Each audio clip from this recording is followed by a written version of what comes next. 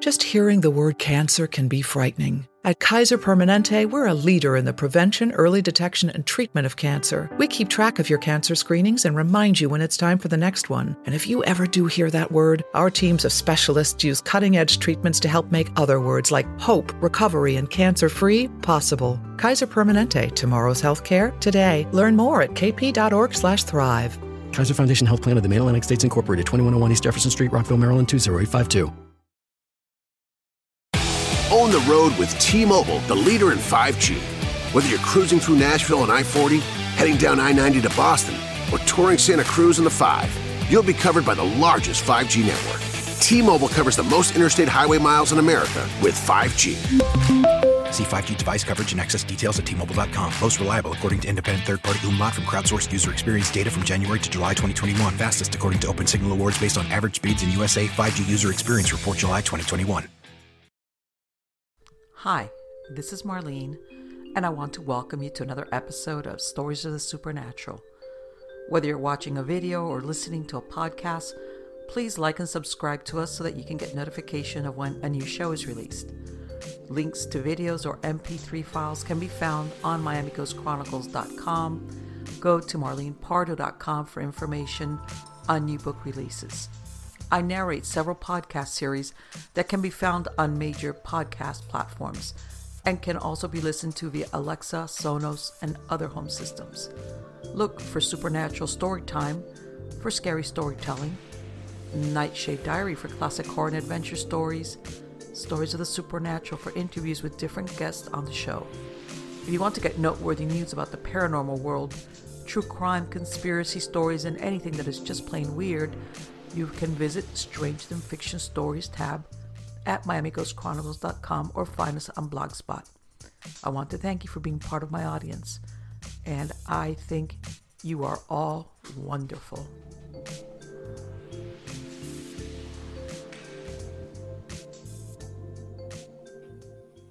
Hi, everybody. This is Marlene with Miami Ghost Chronicles, Stories of the Supernatural. How's everybody doing today? Good, I hope. I'm doing well. As you could tell, I have the little mutts, all the little mutts in here with me in my office. And you might ask, pray tell, Marlene, why do you have all the little mutts in your office? As you get Jinjin. He's my he's one of my rescues that even though he's in a big pack, he doesn't play well with others. He wants everything for him, but I'm sure anybody that has pets or children can relate to that. But anyway, yeah, we have him in there because my husband's bringing in groceries, and if not, they'll just get under him. So he says, I'm going to put him in your office for a bit. So, of course, if you hear all the strange noises, you guys have heard it before. That's just them. Yeah. But anyway, and everything has been good here. Dodging a lot of rainy weather because, of course, in Central and North Florida, we're in the rainy season, in the thick of it. No more disasters with mud pies because of those. See what I mean? And there's my other grouchy girl, Slim. Cut it out. That's another rescue. But anyway, just a lot of mud. I hate to say it, but yeah. So anyway, guys, but let's get on to the good part. I'm not even going to talk about the weather. I'm not even going to talk about the chickens. I'm not going to talk about anything. And yes, and that's a squeaky toy from who needs children? Just get pets. They follow you everywhere. They're underneath. They make a lot of noise at inappropriate times, like squeaking on their toys and snarling. Hey, Jinjin. And for those of you who have been around for a while, you know where that name comes from, right? Jinjin. That was from the I Dream of Jeannie show when they had a little dog. His name was Jinjin. That's what he's named after. In case any of you, I'm not talking about the Jinn, like, okay. People, there's no sinister. This is an I Dream of Jeannie throwback. Okay, let me get on to the good part, guys. And this is a guest. This is the first time that he's been here on Stories of the Supernatural. And I know a lot of you are going to be thrilled to hear that I've brought somebody back who's a psychic, because a lot of you ask that I bring on psychics. And his name is Jason Zook. He's a spiritual medium. And I've explained to you before what the difference is between that and a regular psychic, but we'll get into that later on again. Okay, he's been providing accurate, intuitive advice and guidance within many different social contexts since August of 2004. He relies upon intuition to forge connections to the other side in order to offer unique healing experience for those who seek communication with their departed loved ones. In January of 2017, he decided to offer intuitive guidance professionally so he can further provide clients with a chance to gain insight on matters within their life which require further attention, and by working with others to confront existing obstacles and challenges. He provides clarity, reassurance to those who seek advice. You can schedule an appointment with him, and I'm going to have this information, by the way, in the credits of the show. We'll repeat it at the end of the show. But he also has a podcast called the Social Psychic Radio Show on Apple Podcasts and other platforms. And he also has a YouTube channel for all things spiritual and which promote mind, body, and health wellness. Help me welcome Jason. Jason, how are you doing today? What a beautiful introduction. Thank you, Marlene, for having me. That's all about you, so that's good. That's good. I appreciate it. I have to say that our interaction with each other between my interview and doing this with you, it's like it's fun. It's just this is why we live. I really enjoyed speaking with you the last time. And by the way, for those of you, I went on his podcast show 2 weeks ago or something like that. Sometimes I lose track. And it was great. And I'm telling you, we had a lot of behind the scenes conversations and laughs about things, because he's on the money about so much. But anyway, Jason, I know all my audiences, whenever I bring a psychic, they want to find out how did you realize that you were psychic? Sure. I know some people have it from childhood, and you have the ones that have a traumatic head injury, and then they become psychic. What happened with you? I think it really is in my DNA. My grandmother was very intuitive and psychic growing up, and my mom was a reluctant psychic. So when I was a little kid, I had deja vu moments as a kid. I remember I grew up in the 80s, and I remember telling my mom and my grandmother, I felt like we'd done this before. Really? And my grandmother pulled me aside because she was very in touch with her psychic abilities. And she said, this runs in our family. Don't talk to people about it. They'll never understand it, and just keep it to yourself. It's a gift, but you don't need to be public about it because society will never understand it.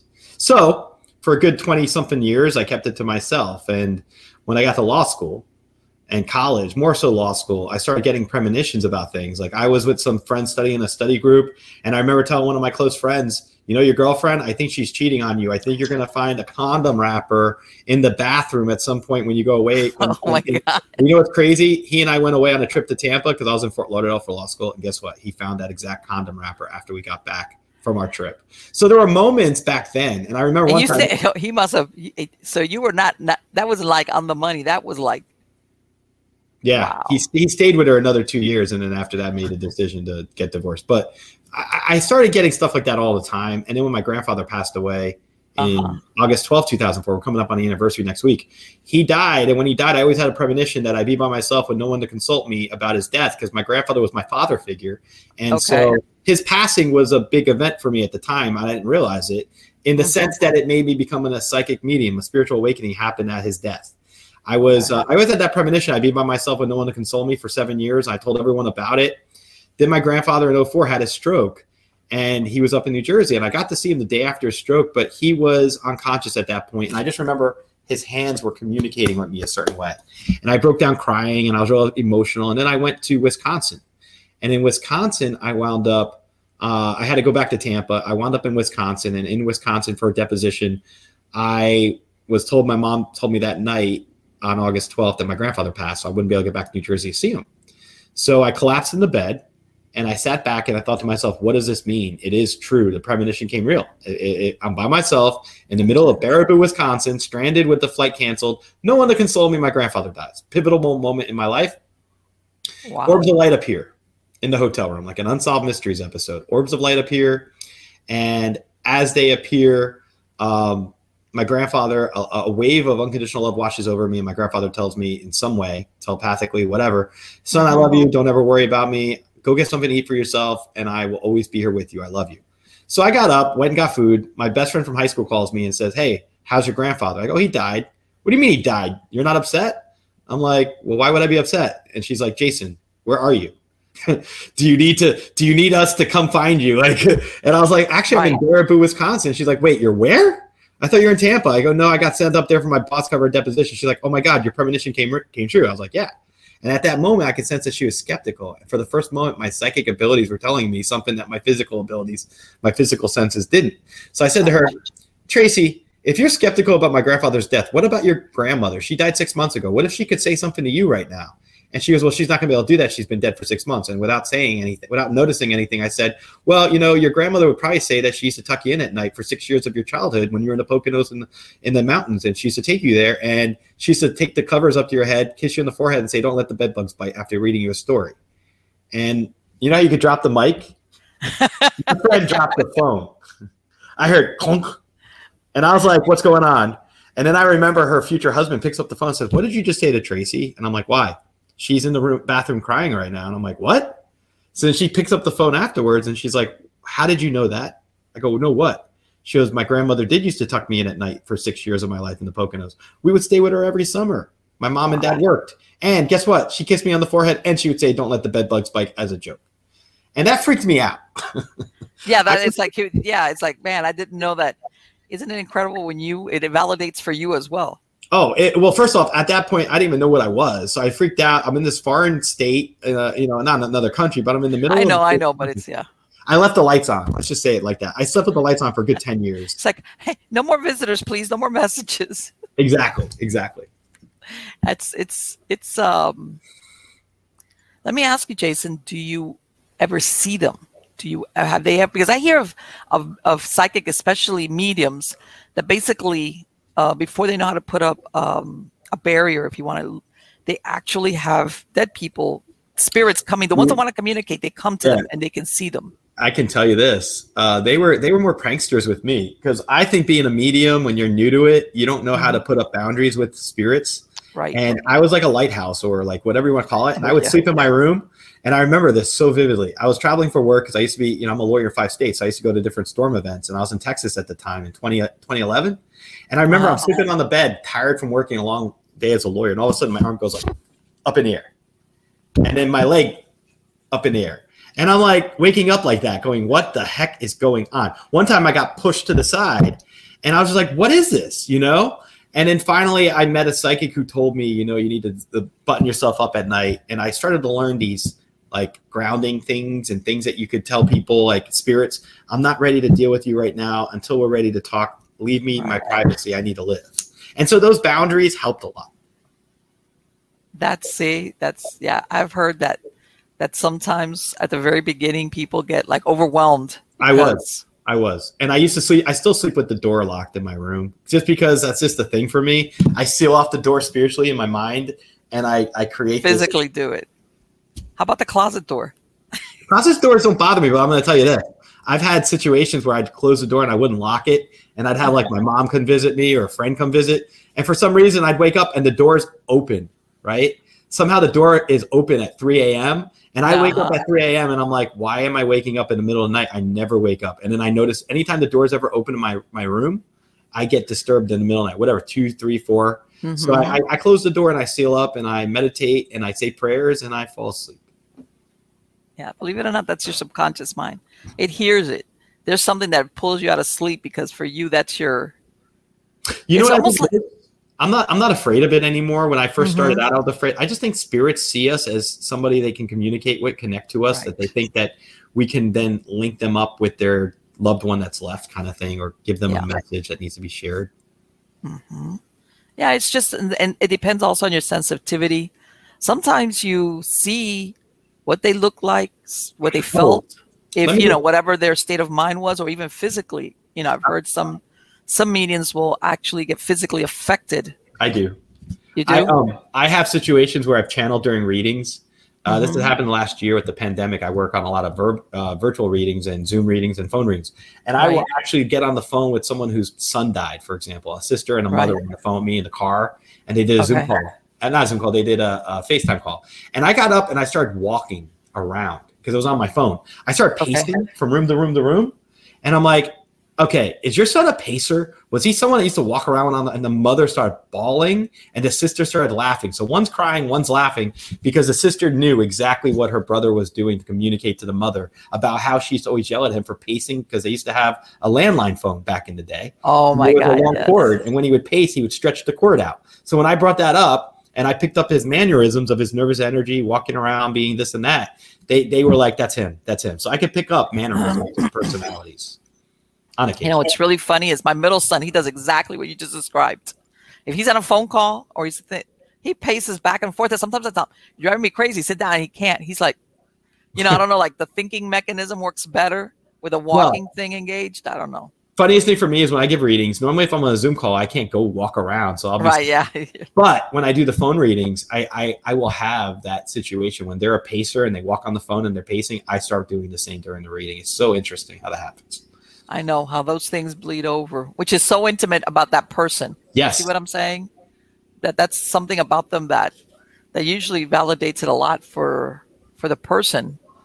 And have you ever had somebody come through, like, because in other words, let's say somebody wants a reading with this specific person, but somebody else comes through because they want to talk to your client, you know, they want to elbow the other person out of the way. I tell people all the time, don't predict, even though readings happen, you can't predict especially for mediumship, you can't predict you're going to get so-and-so at so-and-so time at that moment when you're in front of them, because with readings, it's whatever the spirit world wants to relay, and it's what the universe wants to relay. So there's messages that come through that people don't necessarily anticipate. And I will tell people, if you're going to come for a mediumship reading, just keep an open mind, because you're the receiver. I'm just an instrument, right? And the spirit is the one that's sharing the message. So it's a three-way communication that has to happen. And you can't come in with just one paradigm and not expect it to be different than what it might be. Right. And sometimes people don't realize that perhaps this other spirit maybe that's the right time for them to talk to that client, and they don't care. And you're there, like you said, being the instrument, and they're like, I don't care if they came to talk to so-and-so. I'm going to get my 2 cents worth in because, you know, whatever it is. I will give you a flip story, flip side of it. I had a client a couple years ago, because I've only been doing this professionally for 4 years, but I had a client a couple years ago come with their mother and daughter team. I call it, because I had previously read for the daughter, but then the mother and daughter came and wanted it on a specific Sunday in August. So let's say it's 3 years ago now. So I meet them at my law office after hours, and I have a reading with both mother and daughter. Well, as I'm reading, I figured out that they did that date and time because that's the 30th anniversary of when the husband and father killed himself. And so they wanted to know specifically during that reading, and it was supposed to be an hour, why did you kill yourself? Why did you do this? Why did you do that? I take it he didn't leave a note, huh? He didn't leave a note, but guess what? He came through and wanted to ask for forgiveness. They both validate. In fact, they know it was him because the stuff he came up with, only they know. But they started yelling and screaming, and it was not the way a normal reading goes. So I stopped the reading 10 minutes out, and I said, listen, you guys need to go to a counselor before you come to someone like me. Because if you're coming to a medium and you're going to start yelling at me as if I'm the person that you're wanting to talk with. And how long had it been? 10 minutes. Oh, 30 years. 30-year anniversary to the date and time he was dead. But you mean 30 years? I mean, don't get me wrong. I understand that if maybe they didn't, but 30 years is a long time to be. I know it is.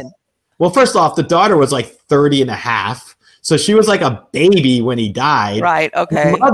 The mother was just angry and hostile towards me. And I was like, this isn't going to go away. But why were they mad at him? Yeah, I guess they wanted to talk to him, but when he came through and they started realizing, that, especially the mother, when she realized her husband was coming through, all the emotions of what happened when he died, and you know, he left her with the baby, and it was a hard life. And I understand it, but keep in mind, I'm only a medium. I was blindsided by that. And that's like one of the stories I tell people not to do with a psychic medium. Don't blindside your medium. Right, of course not. But yeah, they sound like they had issues, and probably the daughter got him from the mom, and who knows? Yeah, that must have been a tough call. But 30 is just a long time not to make peace with something as much as important as you can make with that. And he's coming through, and you know what he's saying? Please forgive me. I love you both. Please forgive me. I suffered from severe mental depression. I was a combat veteran. I had all this PTSD back then. I'm sorry. And she wouldn't accept it. She wouldn't accept the apology. She wouldn't accept the forgiveness. It happens when anyone's ready, but that was shocking to me personally. Yeah, and sometimes, you know what? I think also sometimes when people go to get a reading and they want, let's say, like you said, a specific person, sometimes that spirit might not be ready to communicate either. It's like a two-way street. You know, they expect that spirit or whoever it is that they want to is going to be available or wanting it, but they might not be for a lot of reasons. They might be working out their own things over there. You're right about that. And I'll say this. It's not like it's a cell phone. Psychics are AT&T. Sometimes I feel like I am in a way as a joke. I'm like, but it's a creative process and there's interpretation involved. And it's like for me, when I do mediumship, I tell people it's like charades. I have to interpret what's being shared and then you have to interpret what I'm interpreting. So it's like, there's room for error. So you got to make sure you're focused and that you're responsive to when you do have spirit coming through. Yeah. And believe it or not, I wouldn't be surprised if that example that you gave, who knows if prior to you, they had probably gone to other psychics and he didn't show up thinking, oh no, they're too mad still. In other words, that was a tense one for me. Out of the thousands of readings I've probably done in the last 4 years, I'll have to say maybe average about that. You were like, oh, okay, no. I was like, oh, next time they call, I have to remember who they are. Exactly right. And before we start. Some people, it's like, let me say the mean thing. No wonder the guy committed suicide. I'm only kidding, but not really. That's rough, but you know what I'm saying? It's like, if this is like, okay, like lady, do you hold grudges or what? I mean, but yeah. Let's just say the energy needed to be grounded. Let's just say it nicely like that. Their energy needed to be grounded, and it wasn't grounded when they came to see me. But yeah, and it's almost like you said, sometimes it's like, how much did you love this person? Or are you more mad because maybe he did leave you with all these responsibilities, maybe left you, high and dry, and it was a difficult, besides emotional, economic, it was difficult for you. Suicide's a tragedy in all its forms, and I feel horrible for what happened. Yes, it's across the board. But and I'm glad you bring that up, Jason, because a lot of people that sometimes look or consider doing psychic work, if they have that ability, they kind of sometimes don't realize that, not that there's a downside, but you got to be prepared to do readings where things can go sideways. I'll say this to you right now. I'm at the pinnacle right now for my psychic business where I have a lot of podcasting I'm doing, my lawyering during the day, and then I have readings. So it's like I had to figure out how to do my schedule where I can't just switch hats from lawyer, podcaster, and psychic in an hour. I did that last week once, and it was dizzying for me. Like I was making some business calls for my law firm, and then I'm looking at my calendar. Oh, it's 6 o'clock. I have an episode to do an interview for. Oh, it's 7 o'clock. I got a reading. And I literally did that, and I was exhausted. So I paced it. So now my schedule, the way it works, I'll do readings one night, but I'll have like 3 or 4 readings in the night, and then I have interviews. So I've been pacing myself. But to do all that like that, it takes a lot to be able. It does. And you know this. Anyone who schedules a reading, you got to be at your best. If I'm having an off day, I'll usually cancel a reading because I don't want to read for anyone unless I'm in my best. Yes. And how about, have you ever gotten, let's say, for example, you've got a reading the next day. Have you ever gotten any visitations from the day before I have some interesting stories that are on point with that, but not necessarily where I read for somebody. Okay. I had a situation where I met somebody and we wound up becoming friends, and this person's aunt attached to me and communicates with me, I would say in dreams. I've never met this person, but I'll say that it's interesting. Sometimes the spirit world tries to bring people together, even if they're just friends. Like, there's things that happen with people's relatives that I'll pick up on, and then I'll bring it up to the person who's, alive, that's left behind. Right. And a lot of the times I bring up the details and they're like, well, why are they telling you that? Why is my aunt telling you that? Or why is my grandmother speaking to you about a Christmas ornament that I've misplaced last year? And I always tell people, the things I get and the information that comes through is meant to be shared because the spirit that comes through it finds it important to them. And I always honor that. I always look at that and basically I will honor when people come through and share their information. I'll relay it to the loved one because I feel like even if it's a small message, no message is small. They took the energy to relay it across from where they are to where we are, to me, to them, to the recipient. So there's always a reason. Exactly. Right. And when we spoke the last time, you mentioned that you also have done readings on what are called cold cases. Yes. Right. Where you're getting, well, imagine, let me ask you something, because we were talking about this the last time, the people that We did it again.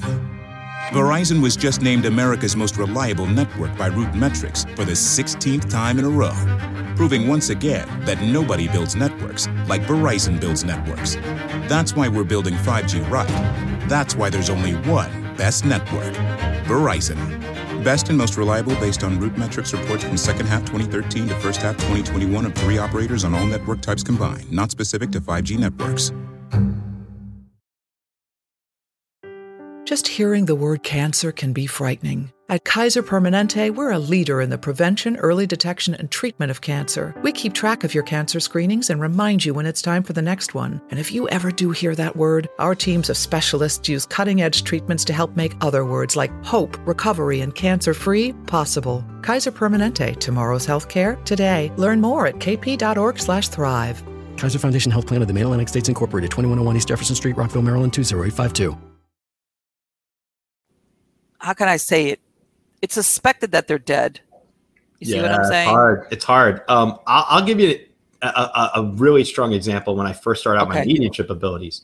Stacy Peterson is one of the people who disappeared in, I think it's Illinois. Her husband killed her after killing a prior wife. There's a yes, I know exactly which one you're. Yes. I'm in Mississippi and I'm working on Hurricane Katrina cases, and I'm writing an email to one of my old law partners at the time. And as I'm writing the email, there's a TV program on in the background talking about her disappearance at the time. And as I'm writing my email, the email is from her now. She intercedes in my email, interrupts it, and I start writing about her. And I wrote, I think it was like 4 long transcriptions of information she relayed to me. And the basic substance of what she had to say was, he took me, he hit me in the head. He took my body and he buried it under the gymnasium of the elementary school a few blocks from my house. And I didn't know any of that. So I shared it with my brother. My brother Googles it. He finds out there's an elementary school where they put an additional place, because what she told me was that he put her under the addition. They built an addition to the gym, and he put her under the foundation before they laid the concrete. And so anyway, I have these emails that I typed up, and then I reformatted them, and then I sent them to the Illinois State Police right after it happened in 2008. Never heard from them. My point in sharing that is, I had another case with Jennifer Kessie in 2017 with my best friend Megan, who's very intuitive and very into cold cases. And she and I worked on this thing for a good year and a half. And we submitted our documentation to the Orlando police. And once again, we never heard anything. And I'm okay with that. I relay the information I get on certain cold cases when they come through very strong. Jennifer Kessie came through very strong, and that information's on my YouTube channel. And then the Stacy Peterson one, this is the first time I'm bringing that up since 2008. I have never gone public about it. Well, I remember that case, the problem they were having is that they couldn't find her body. Her body is in between the plumbing pipes of the elementary school underneath the macadam, which is where the gym is, because she told me last year, she told me that she hears sneakers, like basketball sneakers and flushing of toilets. So I believe that she's buried in the pipes, in between the pipes somehow. Do you remember that case at the beginning? They believed it was him. It is him. But they couldn't. You remember at the very beginning of the case? You can't find the body. Yeah, they couldn't find her. It was like, is she really dead, or did she? She's really dead. My feeling is she's dead. He hit her over the head with a blunt object. He put her body and wrapped it in a carpet, and then drove her in the middle of the night to the elementary school where the construction site was. Put her body there, wrapped it. He probably scoped it out and knew. Oh yeah, he's a police officer. He was a police officer. You know, he knows how to do that stuff. And he already had a wife that died, a prior wife, white or something. He had another. People are evil. They're evil. No, the guy was sad. And it's like, yeah. And I have heard of, for some reason, the smart ones, because they're not as smart despite what we think. A lot of these psychopaths, they do look for places like that where there's construction to dispose of bodies, because how are they going to dig it up, right? Who's going to tear up? Who's sometimes how they find remains, somebody stumbles on it, a hunter, somebody mowing grass. But let's face it, you don't have to worry about it if this person is buried in the foundation of a building. It's like, you're off the hook. What is it? Yeah, I mean, there's ways they could go about it. They do GPR, or they like an MRA type of device where they do radar, ground penetrating radar over the structure. But the honesty is, when you're looking at pipes and you're looking at those kind of things, and this has been over 11 years. Yeah. It's like it's much more difficult than because sometimes they dump these bodies, and then years afterwards somebody actually stumbles across what was left of this person. And so tragic.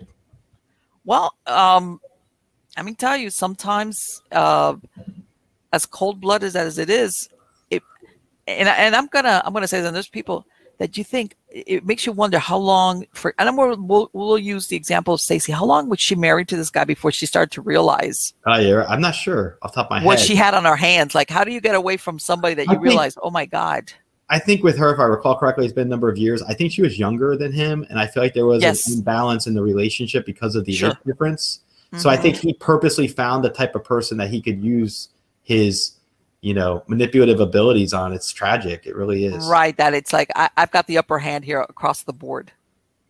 Yeah, they do that. They do that. And, but he went, what was he finally convicted of? I think, wasn't it the murder of the first wife, I believe. Of the first wife, right? I knew that there was something there. Yeah. Well, because he had gotten away with it. And I think that they went and they started, I don't know if they reopened the case, but I remember that. But, and you hear, sometimes when you see these crime shows, it's almost like they become overconfident, especially those things where they do away with a spouse, because then you realize, hey, this is not the first time that they get rid of somebody, and they got away with it the first time, and they keep, I can do this again. Then they get overconfident and greedy. There's one, I had a recent interview with the son of his father killed his mother and killed his stepmother. Horrible story. And one of the things I picked up from it, Todd Bozkowski, sorry, I said it right. He showed me the human side of this. When you deal with the tragedy and the family's left behind, like the son of a parent that kills a parent, or it's a lot. It's a lot to think about. We don't think of that. And he was telling me about true crime stories. They did a documentary for him, and the people who were doing the documentary had insensitivity towards his personal emotions of what he went through as a child with the death of his mom and stepmom. And I just find that the sensationalism with that in true crime stuff, they need to really take into account the human side of these things. Oh, sure. And do it in a way where they portray it right. That turned my stomach when I heard that the other day. I was like, wow. So you're telling me basically. They realized that as horrible as the crime as far as the victims, let's say the victims, as in the ones that were killed, there's other victims as well, which are the ones that are left behind, which are alive. Those are victims as well. Exactly. It's just not the ones that get killed. As a matter of fact, I had my daughter when she was a teenager. She had a girlfriend, they were good friends. This girl was over at my house. Only child. Her dad was a corrections officer. And, her parents, everything fine. And I remember her telling me, so-and-so, her parents are really strict, especially her dad. And her dad's really mean sometimes because he doesn't let her and her mom do anything. Make a long story short, I can't remember exactly what the triggering event was, but he ended up killing her mom and himself. Okay. But, all the signs were there as far as the personality and all that, that control. I think you just never think it's going to happen to you. Right. Right? Because most of us are insulated from that in our minds. We don't think that kind of tragedy could take place with someone that we know, someone close to us that's going to flip and commit homicide. Yes, exactly. And that was the, and like I said, because by the time he did that, my daughter and her had drifted off a little bit. And I don't know exactly because, sometimes it's an event that triggers them to do that, whether it's the other person wants to leave the marriage, or there's a bunch of different reasons why that happens. Yeah, they it's like you don't want to be with me. Well, you're not going to. I'm not going to let you be happy and and live your life without me being making your life a living hell. So yes, it's what they call family annihilators. They usually take out as even the children, but. Yes, there is something to, and sometimes it's really weird exactly what goes on in the minds of some of these people. Oh yeah. That they see basically another person as property, and I know people have a hard time, conceiving of that, but that's really how they see it.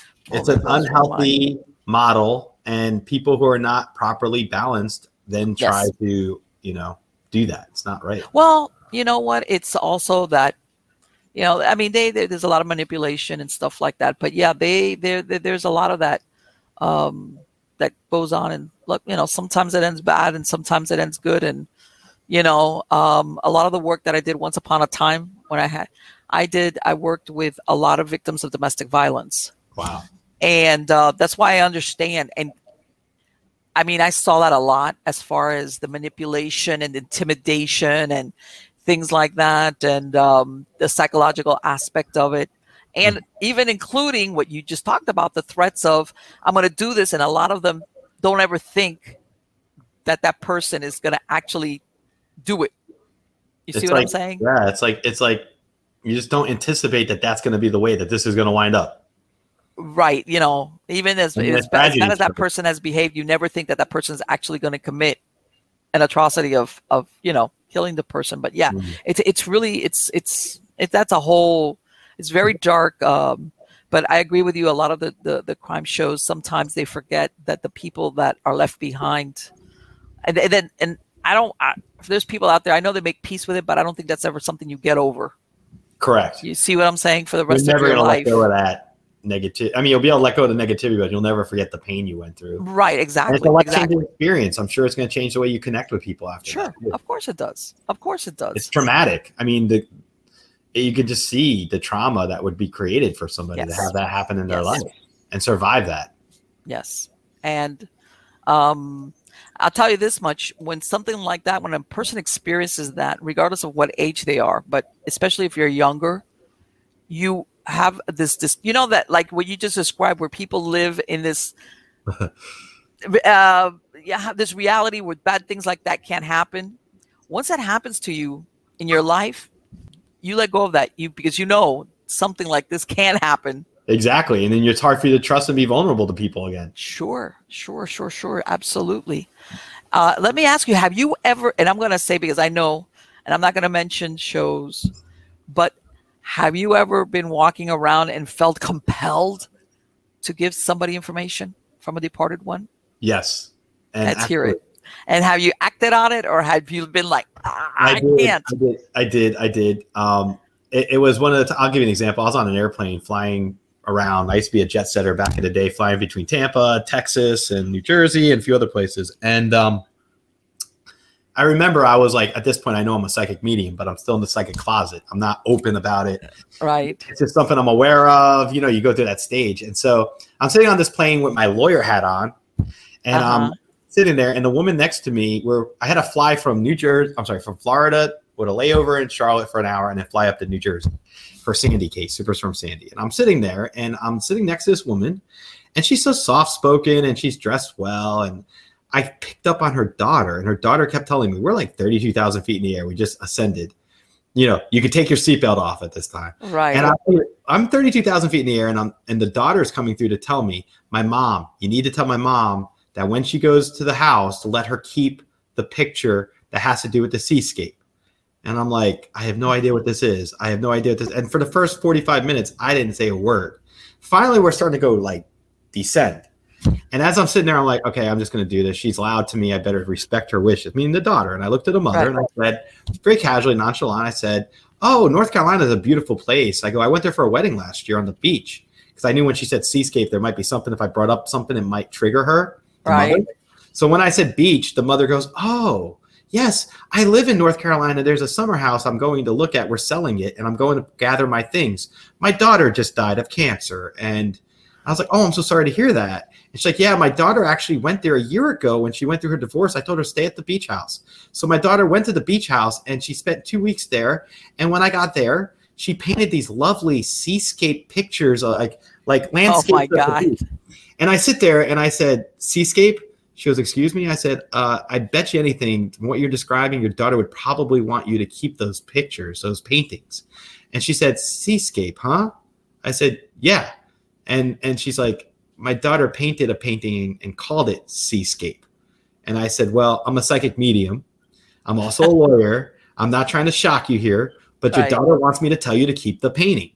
And she said, she started tearing up, and she goes, that painting helped get her through her crisis with her divorce. That painting, she said, she spent a couple of days of her trip reminiscing and creating and sitting on the beach. And she goes, when you look at it, it looks like a basic photo, but it's beautiful to me because my daughter painted it. She had artistic abilities. Anyway, a couple weeks later, I get an email with a screenshot, a picture from back then the cell phone was like, of the seascape, and the mother thanking me that she took the seascape back with her back to I think it was Clearwater. There you go. Wow. There's an example, but there's thousands of those kind of examples that happen. When I'm in an Uber, you know what? I could see the position that you're in at the same time. It's like, what if I tell this to this woman and she doesn't, you never know how people are going to react. The fear was, what if I tell this woman 32,000 feet in the air about her daughter? And what if she has like a hypersensitive breakdown and I'm going to be on CNN for a moment of this guy upsetting this mother grieving about her daughter.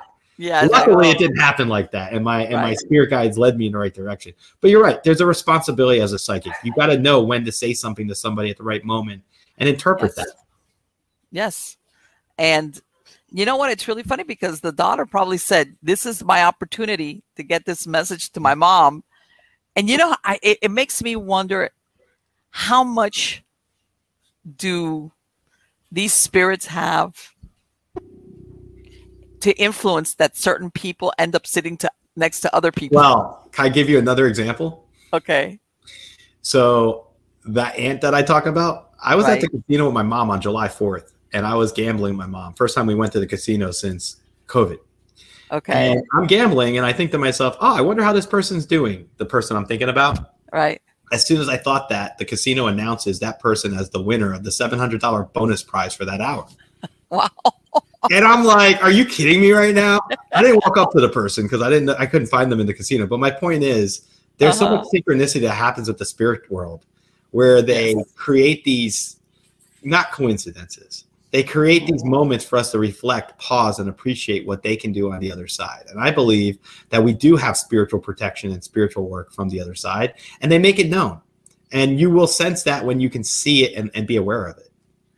Well, you know what? It's almost, and the reason why I said it is, I'm thinking to myself that the story that you said about this lady who's going to this cottage, which she's selling, which means probably after that trip she wasn't going to probably return. Correct. Okay. And here, who ends up sitting next to her? You, not just you, a person that can actually be able to listen to her daughter and impart this message. I believe heavily. I believe in synchronicity more than any other life force that exists. Synchronicity happens every minute of my life. I believe you and I met through synchronicity. I believe in people. I have people call me for readings and they will talk or they will ask me life issues that are exactly on point with something I either went through earlier in the year or something I have some deep wisdom about. And I gain wisdom when I give readings to people. There are things I struggle with in my life privately. And then the next thing you know, I'm reading 3 people with the same issue. When I had cancer, I had multiple people come to me with cancer diagnosis issues while I was going through it. And it helped me. Me giving them the reading information I was reading for them and providing the reassurance and clarity guided me. Because while I said, what? There's God, what's her name? She's a medical intuitive. Right. She used to listen to her a lot. What was her name? God almighty. She's a doctor. As a matter of fact, she's a PhD and a doctor of psychiatry. Wow. Oh, Marlene. God, she's very well known. She's been around for a really long time. But anyway, and her name will come to me in a moment. No worries. And she would say, I would listen to a lot of the podcasts she was on where she would say, I always pay attention to things that are going on around me. But not even so, even outside of a reading, as in if I see something or certain things, like, in other words, she's saying basically that the world around you is basically trying to talk to you all the time. Always. Through symbols. That's synchronicity. 100%. That's something like, she was one time, what was it that she was saying? Like, in other words, but you have to learn. In other words, if you look at it, just look at it. It seems like an ordinary thing, but if you look at it through the eyes of, okay, I'm seeing this, I can, for some reason, or something is trying. It doesn't have to be earth-stopping either. It's not like, you're going to get this profound message. I got an example to tell you. Go ahead. during the pandemic, we were all struggling, and I went through some depression moments, mental health awareness, and I remember it was a Thursday, several months ago, probably last year. And my grandfather came to me in the morning of that day, and he said to me, "You're going to get some signs today that are going to give you some messages. So pay attention. You're not down and out. You're not failing. You're not going to fall apart." So literally I was like, well, what sign am I going to get? What sign? And it's very subtle, right? So I'm sitting there and I'm doing my daily deeds. And all of a sudden I get a call about a new referral for my law firm. And I was like, okay, cool. A new referral, a new case, right? Okay. Then I got 10 minutes later, I got contacted about a prospective guest for my show, right? Okay.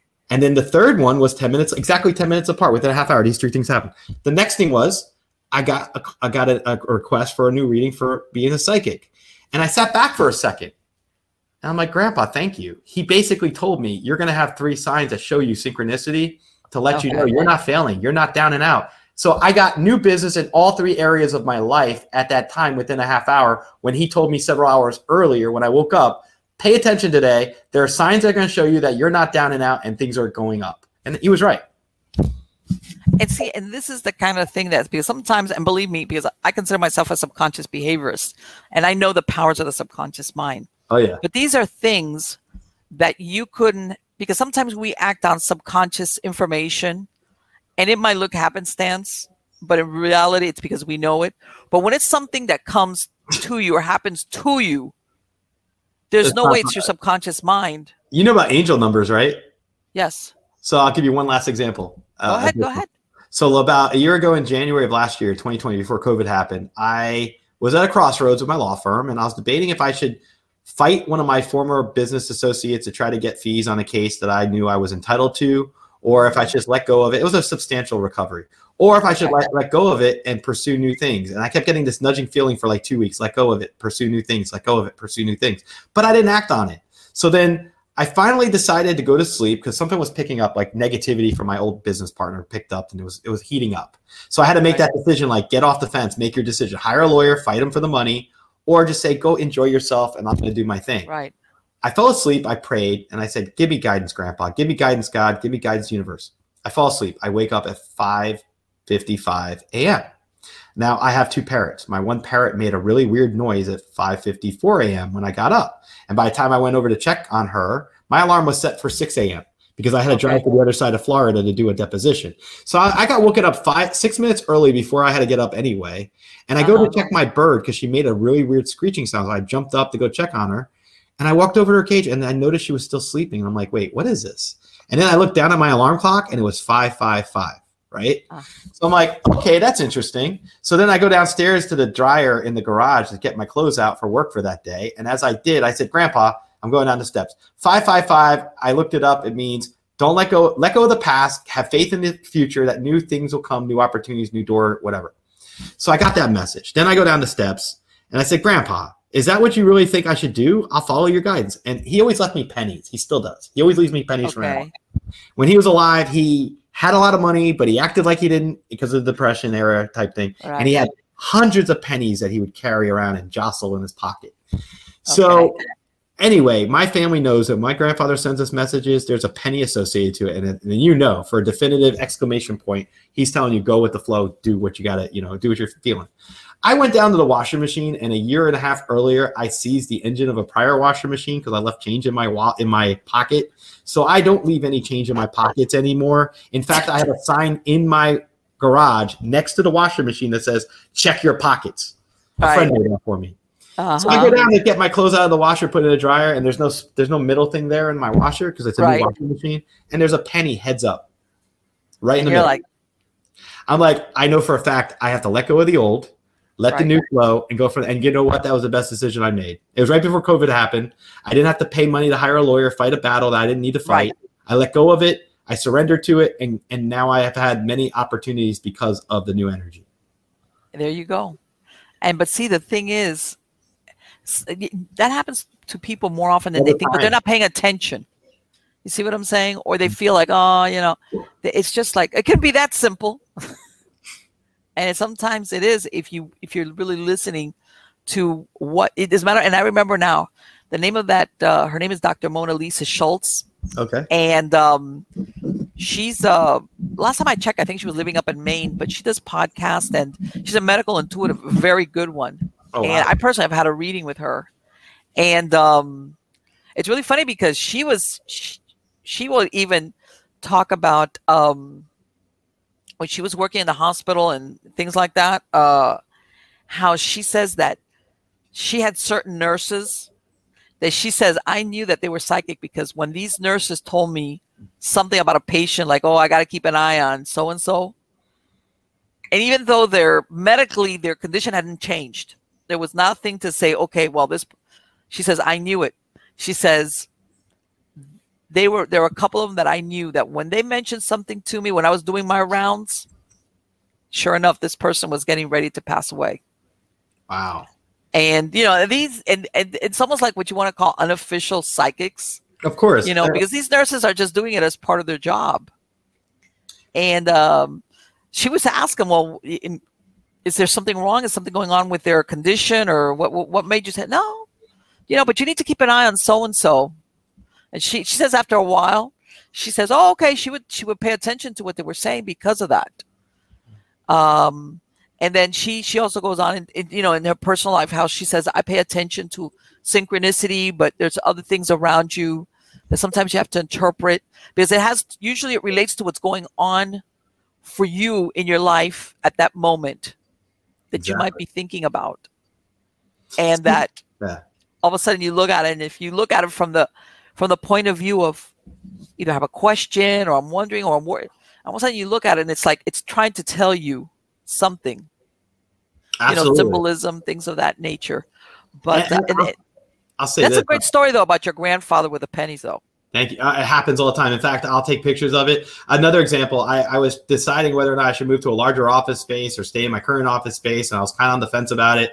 And I went downstairs to get a drink, and there was a penny right by my tire of my car. And I was like, okay, Grandpa, I'll get the larger space. And then I downsized a year later, right before COVID happened, a few months before. I was debating a smaller space opened up, and I'm like, should I go down to the smaller space? And the same thing happened. Another penny appeared. I went down for the smaller space. Next thing you know, COVID happened, and I made a really good financial decision. We did it again. Verizon was just named America's most reliable network by Root Metrics for the 16th time in a row, proving once again that nobody builds networks like Verizon builds networks. That's why we're building 5G right. That's why there's only one best network, Verizon. Best and most reliable based on Root Metrics reports from second half 2013 to first half 2021 of 3 operators on all network types combined, not specific to 5G networks. We did it again. Verizon was just named America's most reliable network by Root Metrics for the 16th time in a row, proving once again that nobody builds networks like Verizon builds networks. That's why we're building 5G right. That's why there's only one best network, Verizon. Best and most reliable based on Root Metrics reports from second half 2013 to first half 2021 of 3 operators on all network types combined, not specific to 5G networks. Isn't that, it's incredible. It's powerful. Sometimes that, people powerful. don't realize that but, and I'm going to say also, sometimes people have flashes of intuition, and sometimes they make the wrong decisions or what they think is the wrong decision. But they, how everybody always goes down the what if tunnel. What if I didn't do that, or what if I didn't say that? Plague our minds, and I tell people always ignore those what if thoughts. They're not going to help. Well, everybody always assumes that if you would have done something different, it would have been a better outcome, and that might not be the case. Exactly. You could say, "Oh, if I would have done or said that, or if I would have married so whatever the things be," and you're always assuming that grass is greener on the other side, and that's no guarantee on that. I'm telling you, there isn't. It's not usually. Sometimes, yeah, but I mean, life would be boring if there was. I'm gonna date myself. There was how there's certain Twilight Zone. I used to love those shows that were very popular. Like the one with William Shatner and all that stuff. There was one where it's he's a thief, and he ends up in this place. And and it's like a pool hall, like a place. And he's just, there's a there's a guy that comes up to him dressed like a butler kind of and says, whatever you want, whatever you need, whatever. So he's like, all these beautiful women, drinks, he can play pool. He's like, but when he's there, all the women want to be with him. He never loses in a pool game. There's nothing there. In other words, so after a while, because he got, and the thing is, in his mind, he was robbing someplace. He gets shot at, and so he's thinking he died, and he's gone to heaven. And so after a while, he comes back to the guy who greeted him, and he goes, "Hey, I thought this was, heaven being heaven. Supposed to, yeah, it's great. I get everything I want, and the women, and this is like my dream. But yeah, I'm not really happy." And the man turns around and says, "But who said this was heaven?" In other words, there was a torment in getting everything you want with no challenge. In other words, and my point being that sometimes when things don't go your way, or that you said, or people don't forgive themselves for making the wrong decision, it's like, well, maybe sometimes it's because that's part of what needs to happen to you in your life. Learning experiences. Okay? Because if everything went your way, after a while, believe it or not, like you'd be like, okay, well, what do I try hard for? I know I'm going to do great. I had no challenge. You're right about that. And it's all about the life experience and how you view it, right? How you perceive what happens to you.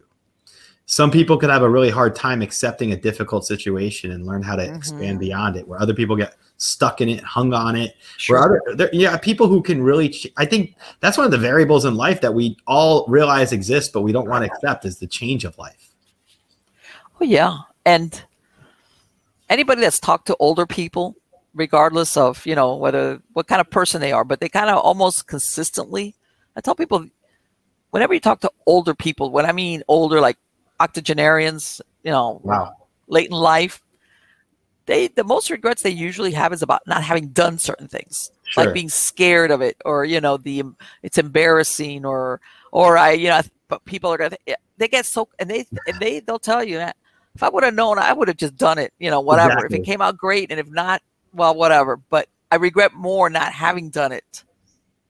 Well, and that's the bucket list aspect, right? To make sure you live with your best form and your best. I think one of the things with the pandemic that really upset a lot of people was that they got robbed of a year of their life where they didn't get to do a lot of their dreams. And then, people are dying from certain things. And it's so it's like, I feel like what you can do with that is try to like live the best version of yourself every day. Even if you're in your house and you're not going anywhere, there are things you can do that elevate your vibrations, elevate your mood to keep you at the best optimal part for yourself. Sure. I mean, my granddaughter, she went through her whole junior year of high school, which I said, thank God it wasn't your senior year, because that supposedly is your great year. All the landmark moments, right? And she was like tied in front of the computer because she did all her junior year basically. And the only thing is, and she was on the track team. And I mean, it just like high school wise, it killed it. Yes. And now she's all happy. As a matter of fact, she's spending some time here with me. Nice. She's ready to go, and I'm trying to talk her into attending a University of South Florida, which is close to me. I'm trying to get her you don't have to pay for a dorm, because I have a cottage here on the grounds. I'm trying to she's my only granddaughter. That'd be amazing if you can get her to stay local. Oh yeah. And I go, well, what do you want to do, Elizabeth? She wants to become a geologist. Nice. Of all things. But yeah. So it's stuff like that and a lot of times and I don't know if you've come across this, Jason, when you do psychic readings, especially when people come to you because maybe somebody that was close to them passed away, where they're resistant to the change of that they have to, I don't want to say let go because that's a bad word for it, but that they have to change in the sense of I have to live my life now without this person. It's hard. It's a very because hard they thing. Want to stay. In other words, they want to do what's impossible, which is have that same life that they had before. And by this, I'm gonna say usually if it's an elderly parent, that's different because people are more okay with it in the sense because that's more expected. It's when it's either a spouse or maybe a child or somebody, other family member, that people get like, they can't get beyond it. Almost like they feel like if I'm not forever mourning, it's like I'm forgetting this person. That guilt thing that goes on. Oh, Have you ever run across having readings where the deceased person, the spirit tells them, tell this person that it's okay to keep going? Yes. I had a situation early in my psychic mediumship before I became an open psychic where I had a friend of mine at the time who was grieving her boyfriend who died in a motorcycle accident. Okay. And that was about 12 years ago. And I did a lot of readings for her as a friend. Like, it was where it actually helped me become a better psychic. So I appreciate everything in life. But one of the things that happened, this happened for 3 years. We got really close. He came through me to her for thousands of times over like 3 or 4 years. Okay. And finally one day he just like told her, you can move forward now. It's time for you to move forward. She had met someone new. She married the person eventually. It turned out to be his elementary friend from high school. Wow. He told her, I'm always with you. I love you. And you can move forward. It's okay. And interestingly enough, she's done that. So. Right. Because I know, I want to say even in, whether it was a romantic, whether like that or whether there was a marriage where it's hard. People feel like, oh, if I move on, it's like, I know it sounds dramatic, I'm dishonoring the memory of this person, or they think, well, it's and it's like, no, you're supposed to go on living. The deceased loved one wants the person who's left behind to be with someone new and not to be alone. That's a common theme I get all the time. Yes. All the time. But guilt, believe it or not, people sometimes guilt is a very different. People don't know I'm going to say this, even though it's good because that means you're not a psychopath. But guilt can be very destructive. Oh yeah. To the human psyche, and it causes a lot of misery when people let it get away. Too much guilt, that kind of deal. Absolutely. Yes, most certainly. And so I want to ask you the obvious. Haven't you had instances where the psychic bleeds over into your law practice? I have developed the best ability possible in my mind. I do this, right? And I've had clients who are psychic clients, because I don't tell the legal clients I'm a psychic. They'd have to figure that out on their own. And I go by a different pseudonym here. My legal name is not Jason Zook, the social psychic. So I'm Jason Ciafalo. I'm not hiding who I am. But my point is this. I've had clients who are psychic. I'm sorry, my psychic clients who I give readings for, who get to know me because they're repeats. They're repeaters. Right.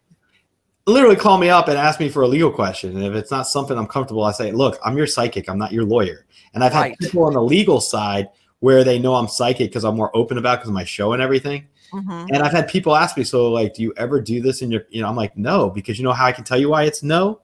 Because there's no ethics rules that give me guidance that if I'm a lawyer and I'm a psychic, this is what I should do as a lawyer.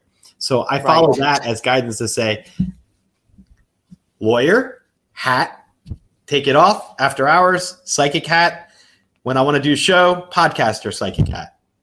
Lawyer comes in on certain things. Like I just had an amazing guest the other day who was a whistleblower, and I was able to talk legal stuff with him. But because of the solicitation rules as lawyers, and you can't solicit people you don't know, and you got to be careful what you portray. And so I operate, and I know it's not a perfect aspect of things because I'm still an open psychic and I do these things, but I operate basically under those parameters that for me to do everything I want to do, I have to just switch hats and do it as such. And I guess also, and I know you're saying that and it sounds like you have the ability of getting very good boundaries, but have you ever done anything where that person is negative and you're being an attorney, you know what I'm saying? But you're like, I'm exhausted. The energy, you're talking about clientzillas, I think. You're talking about clients. That's what we call them clientzillas. I love my clients. I love them all. Yeah, they're clientzillas. Like bridezillas. Like they will come at you after you settle a case and they will be like, and you're like, okay. Yeah, I've had that happen. Because I'm thinking to myself, because I guess because people don't realize, even with a boundary, the stuff people, how can I say it? Their anxieties come through. Right, exactly. You're like, I'm trying to talk here. This is business, not personal, but God, you're like, it's like, let's keep this short. Exactly. No, it's difficult. And I have to just keep those firm boundaries in place. Yeah, it's people don't realize that sometimes you even you do it even unconsciously, where you might not be actually doing it, but it comes through sometimes, especially when you get somebody that's got one of those either strong personalities or a lot going on. They're just like, what was it? Bugs Bunny. Oh yeah, Yosemite Sam. No, the other one, the devil. The Tasmanian devil. I was doing that. They're like, yeah. And I was like, it's like.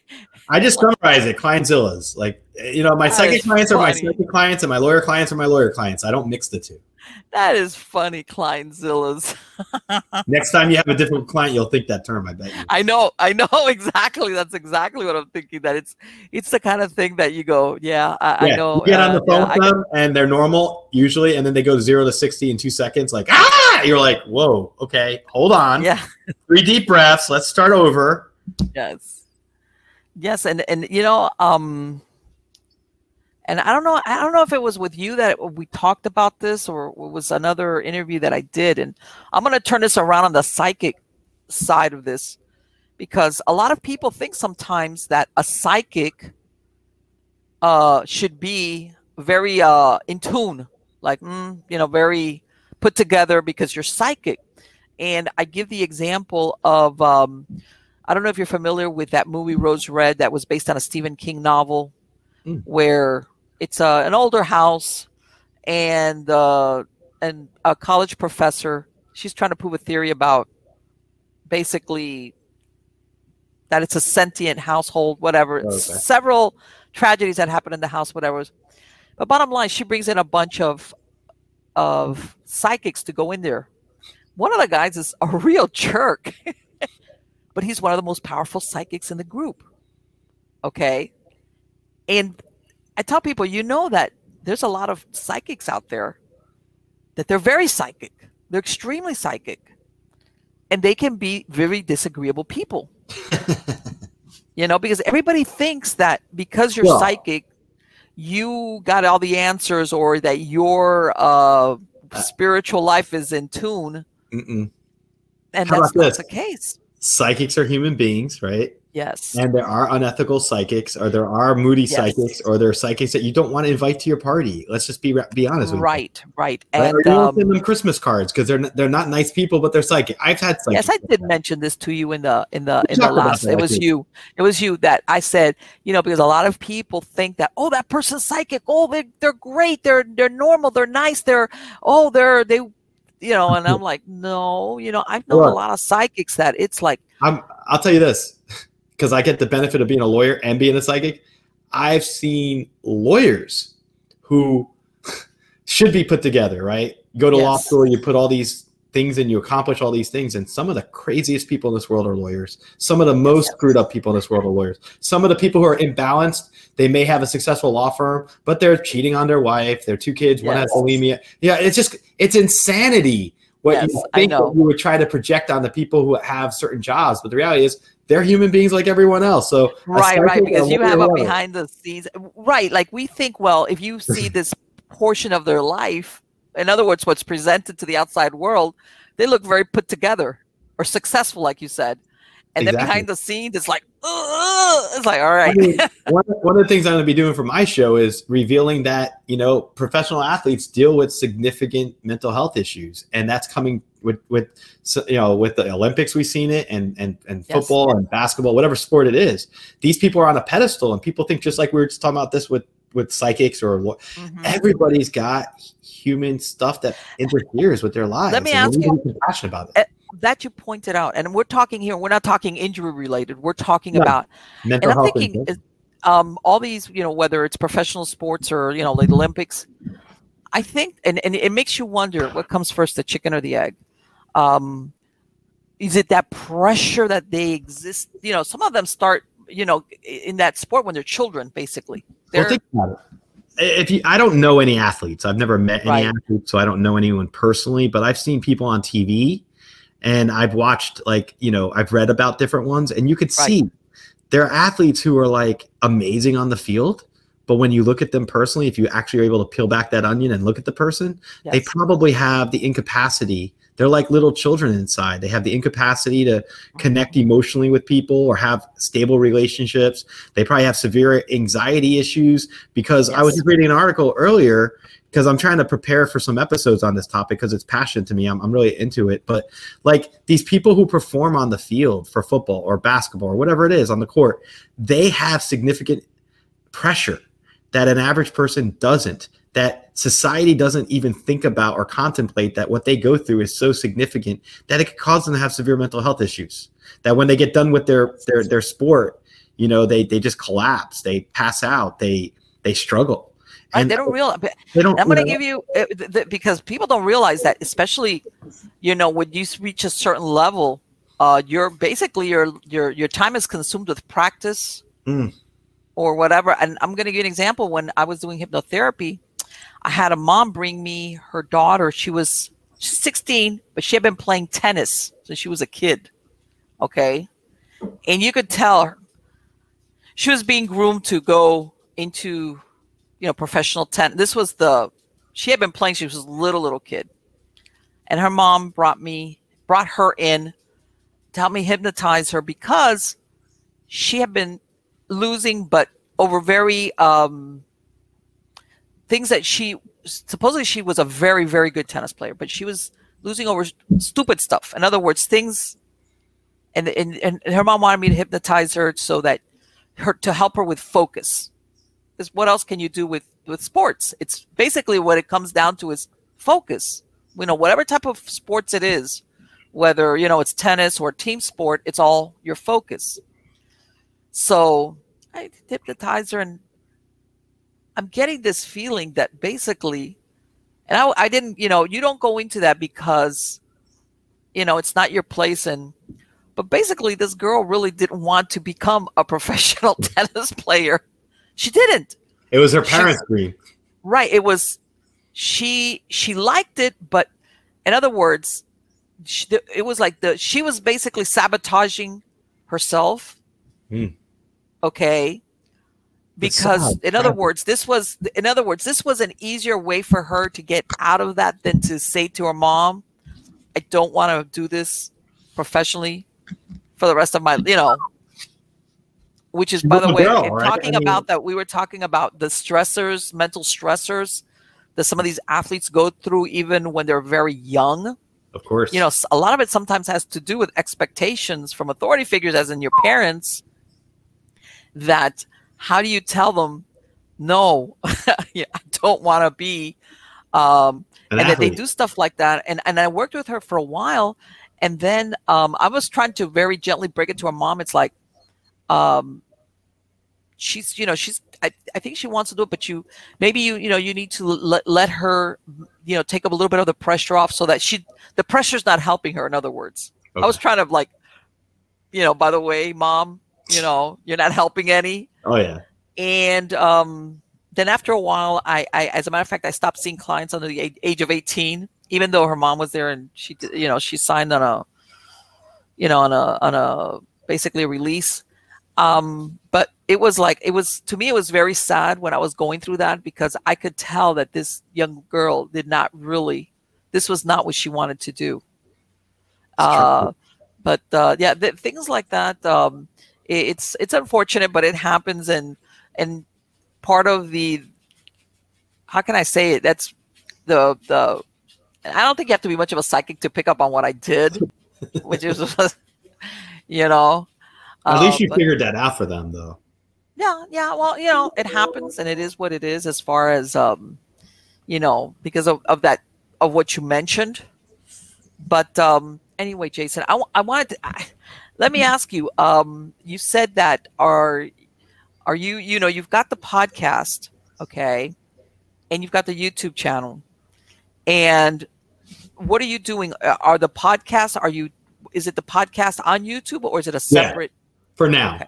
I'll tell you this. I didn't tell you this early in the interview, but I call myself Jason Zook, the social psychic, because I had a premonition dream in 2012 when I was coming back from Texas. I had a dream that I was in the middle of a green iguana type place, a bar with a lot of woodwork in it, and it was packed with people. And I was like, oh, who's here in my dream? And this woman with these she had like Dreamcatcher earrings, feathers. She turned her head and she said, oh, Jason Zook, the social psychic's here. He's filming for a show tonight. And at the time, that's what I did. That was my response in my dream. And then I woke up like, Jason Zook, the social psychic's filming for his show tonight. What does that mean? This is before I had a podcast, it's like 5 years before I became an open psychic. So I adopted the name Jason Zook, the social psychic, from my dream, from the premonition, because my grandfather's last name is Zukovich. That's my mom's maiden name. And he's the important figure in my life. So I knew that this name was from a future me kind of thing. It was a premonition dream.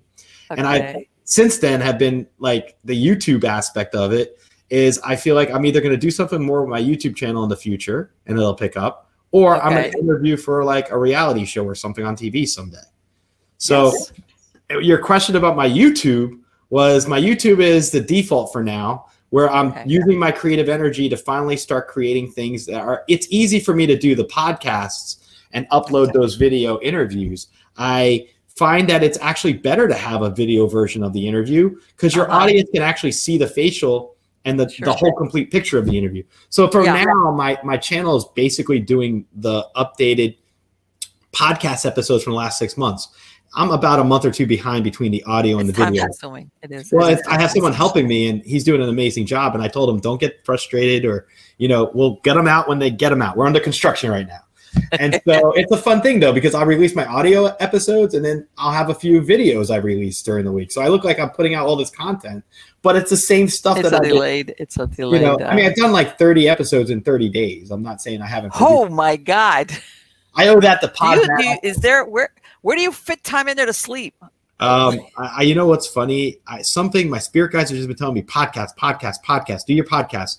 And I've been finding these, like you came on my show as an amazing guest. And I've been having these amazing guests just come on the show. And I'm like, you know what? The universe is calling me to do this right now for a reason. And I'm following it and I'm doing it as much as I can, as wholeheartedly, because it's my passion right now. Let me tell you, I agree with you. The visual helps, but you know what? The podcasting, I think, is popular because people sometimes it's just easier. You can listen to something while you're doing something else or pretending to do something else. Exactly. And it's a hobby, right? You could go listen to somebody anytime you want and listen to the show. You're driving, you can listen to it, and I love it. It's been one of the best things that's happened to me in my life to have my own show, my own podcast. Yeah, it helps.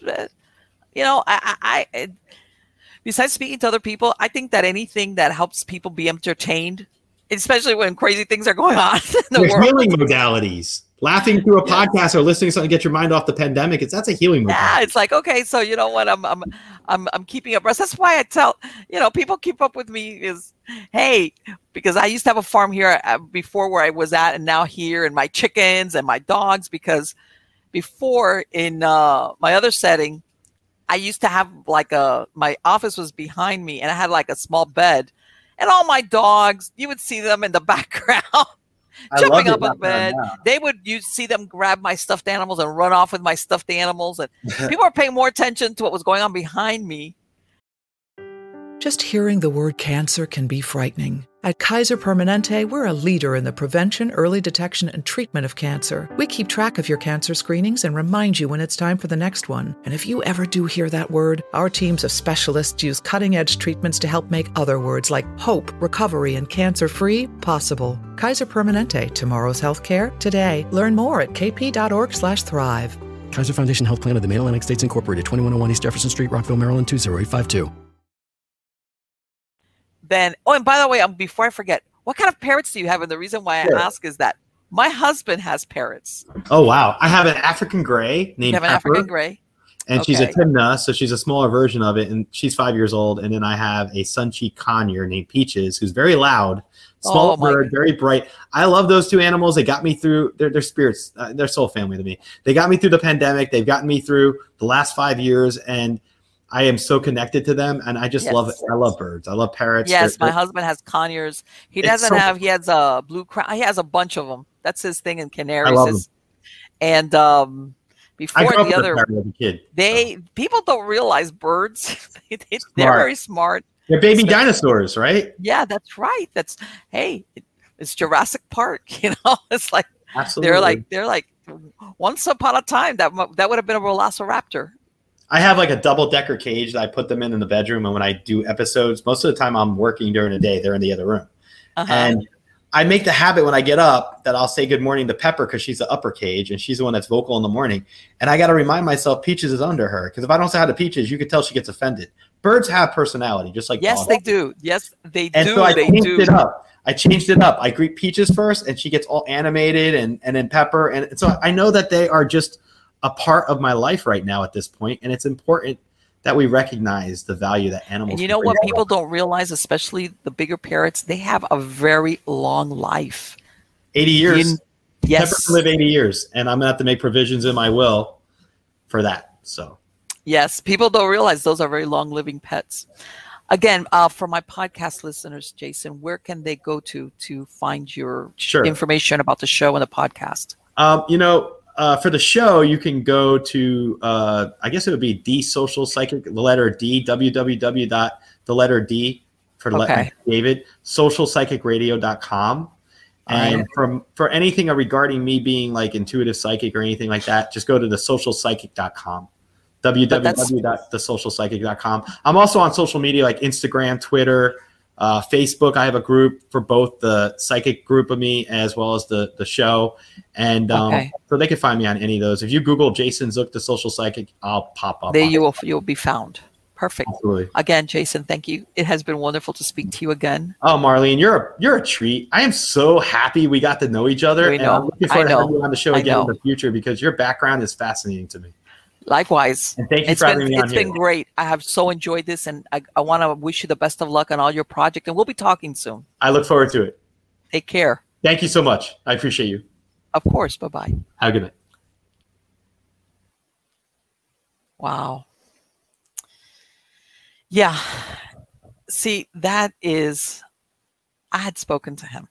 What was it? I interviewed on his podcast like 2 weeks ago, something like that.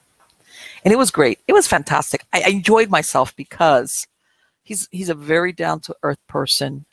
And, and we didn't get a chance to talk about it. He's also worked, with a friend of his about, he mentioned it momentarily about working on cold cases and things of this nature. And people don't realize, and with because a lot of people think of psychics and and these cold cases and things like this, and people don't realize that sometimes how can I say it, a lot of these cases, they become cold. Sometimes it's because for lack of leads. All right. How can I say it? If it's somebody that gets the remains are dumped somewhere, time goes by, it becomes disintegrated to the point maybe no body is found, or people that know things move away, et cetera, et cetera. And I'm going to say, a lot of police departments, sometimes if there's a disposition to ask a psychic for help, usually it's in other words, it's when the case is cold. It's when they've run out of options. They go ahead and they maybe reach out and try to get psychic impressions. And by then, again, you could have a psychic tell a detective, hey, you know what? And I'm talking, this person is, like he described, this person is buried in underneath the foundation or in, basically encased in cement. That's very, very difficult, okay, for a police department to go in there, okay? And unless they had something else that I want to say, let's face it, something, and by the way, I wasn't kidding when okay, this is my little dog that's making so much. When sometimes very, very cunning and intelligent psychopath killers that know exactly. In other words, they're not these sloppy killers that kill and then they're like running around trying to figure out what they're going to do next. These are the ones that already know, I'm going to kill this person and then I'm going to dispose of their body, not just like throwing it down a ravine or wherever.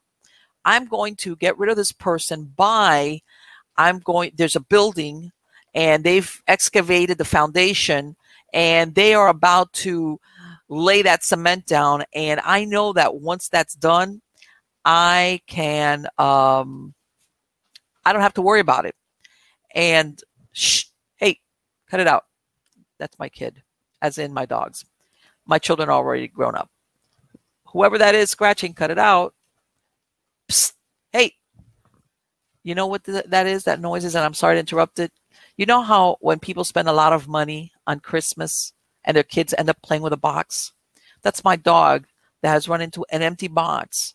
And she decides that she wants to dig a hole to China, but through the box. Getting back to what I was saying.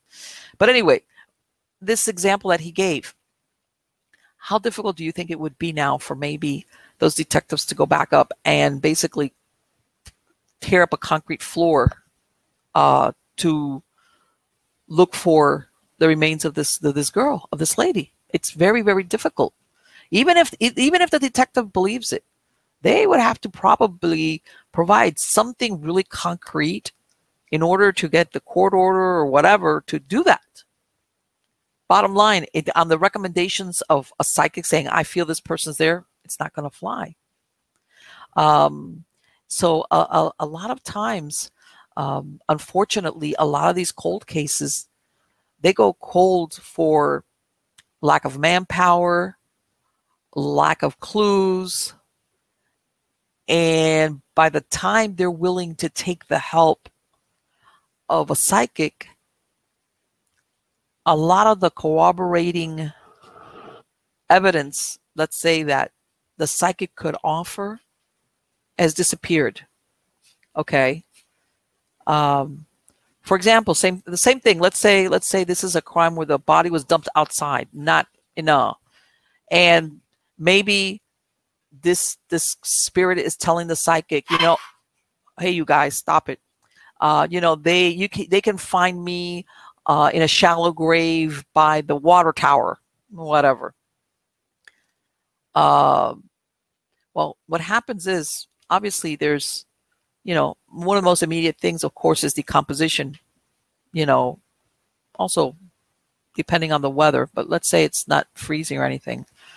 Decomposition, but then people don't realize you might get animals, depending on where it is, where the bones get scattered. Bottom line, that even if you have a psychic that tells a detective or whoever, you know what, this person can be found under here and her body can be, they could go out there and they'd be lucky, especially depending on how long that person stayed out there.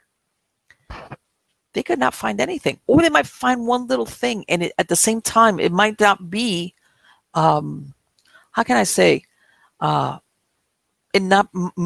they could find maybe one sliver of bone, because by the time they actually looked for help, what was there that could have identified indisputably this is the remains of this victim have been scattered. It's deteriorated. It's gone. It's whatever the case might be. And the reason why also I bring that up is because for a lot of psychics or people that are intuitive or sensitive about this, sometimes you get very frustrated, especially when you have an intuition or you have this communication from that victim that you want something to be done about it. And sometimes it just doesn't happen because in other words, it's almost like something that you have to learn to deal with, because you realize no matter how much I try, how good maybe the information is, I cannot make this. In other words, you give the information and you learn to deal with the outcome, which is this might never get solved. Nobody might pay attention to me, or whoever's hands it comes into says, I can't do anything with this. I believe it. It sounds plausible, but I can't do anything with it. And the reason why I say this, I'm gonna, even now with police departments, even before that there was more personnel, in other words, all these cases that come in, we're going to use, let's say, a homicide unit. There's only X amount of manpower that they've got, and they get a case. And sometimes, like that show, The First 48, and it's true. Usually, your best indicator that you're going to be able to solve the case happens right away. All right, and it's not only because of X, Y, and Z, being a parent. It's that you're going to get more cases. You're going to get more cases, and usually the ones that have vague, how can I say it? They're not clear cut. There's more investigating, maybe more legwork. I'm not going to say all the time. Guess what? They kind of fall by the wayside, even though they get followed up on. In other words, there's only so many cases that a unit can handle. And usually it's the most pressing, how can I tell you? The ones that have more possibility of being solved that sometimes gets the attention that all cases deserve. Because in reality, all cases where a human being has been killed deserves, but that's not the reality of it. And being a psychic, sometimes giving information, you make your peace with nobody might ever look at this or take it seriously, or maybe they can't do anything with it, and or the other flip side of that, which is there's victims out there, okay, that will come to a psychic medium trying to tell them this is where I'm at because they've never been found. In other words, as far as police are concerned, they might, if they're lucky, they might be a missing person. Sometimes, if they've lost touch with their family of origin, nobody might have even reported them missing to begin with. But as far as the police is concerned, this person is missing. In other words, they're not looking for the body or the remains, and much less a perpetrator, because there is no crime attached to that person. But you might have this, there's that, oh God, what's the name of it? That Hitchcock movie. And I know I know they've made various versions of it where, the person sees, basically, the crime of a murder being committed. And the person cannot do anything about it. In other words, and there's some psychic instances, okay, where you might be getting these impressions or direct communication from the spirit saying, this happened to me, or this was done to me, or this is where I'm at, okay? But yeah, you could try going to the police, but the police might say, well, I don't show where this person is even missing. So what do you do with stuff like that? Or maybe what this spirit wants is release, as in, I want somebody to know that, you know what, I'm not alive and living on the other side of the country. And even that family that maybe that they were, how can I tell you, that they were distant from while they were living, maybe they want to be able to tell them, hey, tell them that this happened to me, or tell them that I'm sorry, because sometimes maybe, they made their own mistakes as far as, going away from their families. Or, hey, I want them to know that I was killed. Or that, and sometimes, and by this, I don't mean, because I've even heard of cases, when I say killed, it doesn't necessarily have to be as in a murder scenario, and I mentioned this, I think when I was doing the interview with Jason on his podcast, that there was this is back in the 1970s, it was a young man, teenager, he's in Texas, and he's running across this busy, 6-lane highway, and he gets killed by a truck. Dies instantly. Doesn't have any ID on him. All right. Since he was just killed, they make a photograph him. They sketch him. The police, and there was in the jurisdiction of a very little town in Texas. I can't remember it. Little place. And they tried desperately to identify him and find his family. And they tried, and they publicized it all over the place, especially because they had a very good likeness of him. Make a long story short, nobody comes forward. The people that of the town, basically everybody chips in and they bury this young man in a pauper's grave in the cemetery. And he was dressed like, this was the 70s, longish hair, jeans.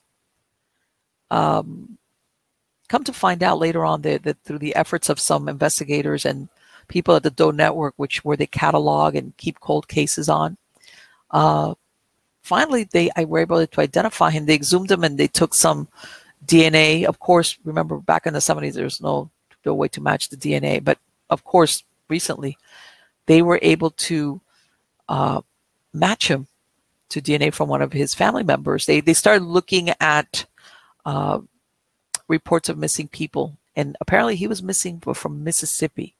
He was originally from Mississippi. His family lived there, and they reported him there. And apparently he was a wild child. And he would come and go with his family. And, remember the 70s also were famous for the hitchhiking stuff. And bottom line, he had even gone to jail. He'd come out. But his siblings, his mom had already passed away. His siblings says that every once in a while, he would always stay in touch with his mom.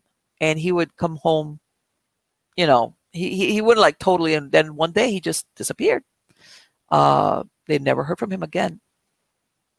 And finally, they basically like verified that it was him through the DNA match from one of the siblings, which was alive. And they were able to basically, as much as that family can suspect that maybe something had happened to him, there's something there where when definitely, my brother, my son, whatever the case might be, didn't just abandon us or, hey, act like we didn't exist. They couldn't. And my point being that even as a psychic, sometimes there's victims out there that are not on the police's radar. Okay. Because they've never been found. Nobody's reported them. And when they find somebody, let's say like Jason, sometimes they come through and sometimes you have nowhere to go with it. You really, really don't. You really, really don't. And that's something you make peace with as a psychic because, contrary to, what we see on the shows and the movies, not everything ends up wrapped up in a bow where, the victim is found or, the justice is served. The perpetrator is, goes to, to the courts and he's judged and, goes to jail and that's it. Fade out and the credits roll. No, there's a lot of times in real life that is not what happens. That is not what happens. But anyway, guys, thank you for being part of my audience. You guys are wonderful. I hope you like this show with Jason. I'm going to have links to his website on the credits of the show. And again, I urge you, his podcast is great. Plus, he does offer the services of a reading. And this is the thing, sometimes, from what I understand, he might be able to even give you a reading. It doesn't necessarily have to be connection with a person that's passed on. He does other types of readings as far as, maybe you're at a crossroads. God knows everybody's at a crossroads with what's going on around us in the world with work and school and life and the COVID and the that and the this and the that. And, a lot of people now are having to make profound decisions. How's that? Should I move? Should I not move? Should I go to this type of job? Somebody like Jason sometimes is a good person to go to. And by this, I mean, I think family are good and everything, but sometimes our family and or friends, how can I tell you? They're either too soft or too hard on you. How's that? They either go, yeah, do that, or they're like, oh man, that's a stupid idea. In other words, sometimes it's good to get a reading from somebody who really has no background information on you, doesn't have any prejudice or is favorable towards you, where you think, oh, you know what, this, like my mother, like, yeah, my mother's going to tell me because of course, I'm her child, or, some type of feedback from somebody who's going to give you what the intuition tells them, from the universe, or what, to maybe nudge you in the right way, or even maybe look at an aspect that you had not considered. So that's why you go to somebody like Jason, not only for a reading to connect with somebody that passed away, but for other important decisions that sometimes it's good to get a little bit of help on. Again, if you want links to any of the shows, you can go to MiamiGhostChronicles.com. I have links to the podcast platforms where the story airs on. But if you would like to hear any of the podcast versions without commercial interruption, I have a link there that will take you where you can either listen to the podcast on your browser or download the MP3 file. The reason why I say this is, the majority of the podcast platforms, and I know people sometimes have their favorite ones, you are going to get the interruptions for commercials, advertisements, and it is what it is. And if you have your stories, don't forget, I'm waiting to get more stories because let me tell you something. These last 18 months, a lot of people, there's a lot of spiritual turbulence going on. So I'm waiting to hear those great stories from people who contact me. I already had a few. And again, I'm hoping to bring out my next book, which is Hot Dame on a Cold Slab, Film Noir Murders #2, which is supposed to be coming out. Like I said, I'm aiming for September 9th. It's the #2 that, there we go, that comes out after this one. All right. And it's basically true crimes and just how weird people were even in the good old days. I know that sounds like, but yeah. And most of these stories, some of them got a little bit of press coverage, but usually it was just like now. It was, while it was going on, it got a lot of press and then it died away, but never like the famous, like the Black Dahlia or, the other stuff that, that books even now are still being written about it 50 or 60 or 70 or 80 years later. Most of these stories after the initial shock wore off, or they kind of died. They were supplanted by other stories. I think you'll enjoy it. Like I said, I'm coming after that. I'm going to work on another story for my Sybil Chronicles universe, and I've got somebody who's contacted me. I've had more than that. They want the true crime, but maybe Old West style. Okay, an Old West true crime, weird storybook. Something, I'm percolating it in my head. So again, guys, thank you so much for being part of my audience. You're all wonderful. And please come back next week. I've got a lot of great guests lined up that we're going to have great conversations with. Take care. For the ones finding new ways to ensure the job always gets done. For the ones wearing many hats. For the ones who are hands-on, even from far away. And the ones keeping business moving forward. We are Grainger, offering supplies and solutions for every industry, with 24/7 support and experienced staff at over 250 local branches. Call, clickgrainger.com, or just stop by. Grainger, for the ones who get it done. Just hearing the word cancer can be frightening. At Kaiser Permanente, we're a leader in the prevention, early detection, and treatment of cancer. We keep track of your cancer screenings and remind you when it's time for the next one. And if you ever do hear that word, our teams of specialists use cutting-edge treatments to help make other words like hope, recovery, and cancer-free possible. Kaiser Permanente, tomorrow's healthcare, today. Learn more at kp.org/thrive. Kaiser Foundation Health Plan of the Mid-Atlantic States Incorporated, 2101 East Jefferson Street, Rockville, Maryland, 20852.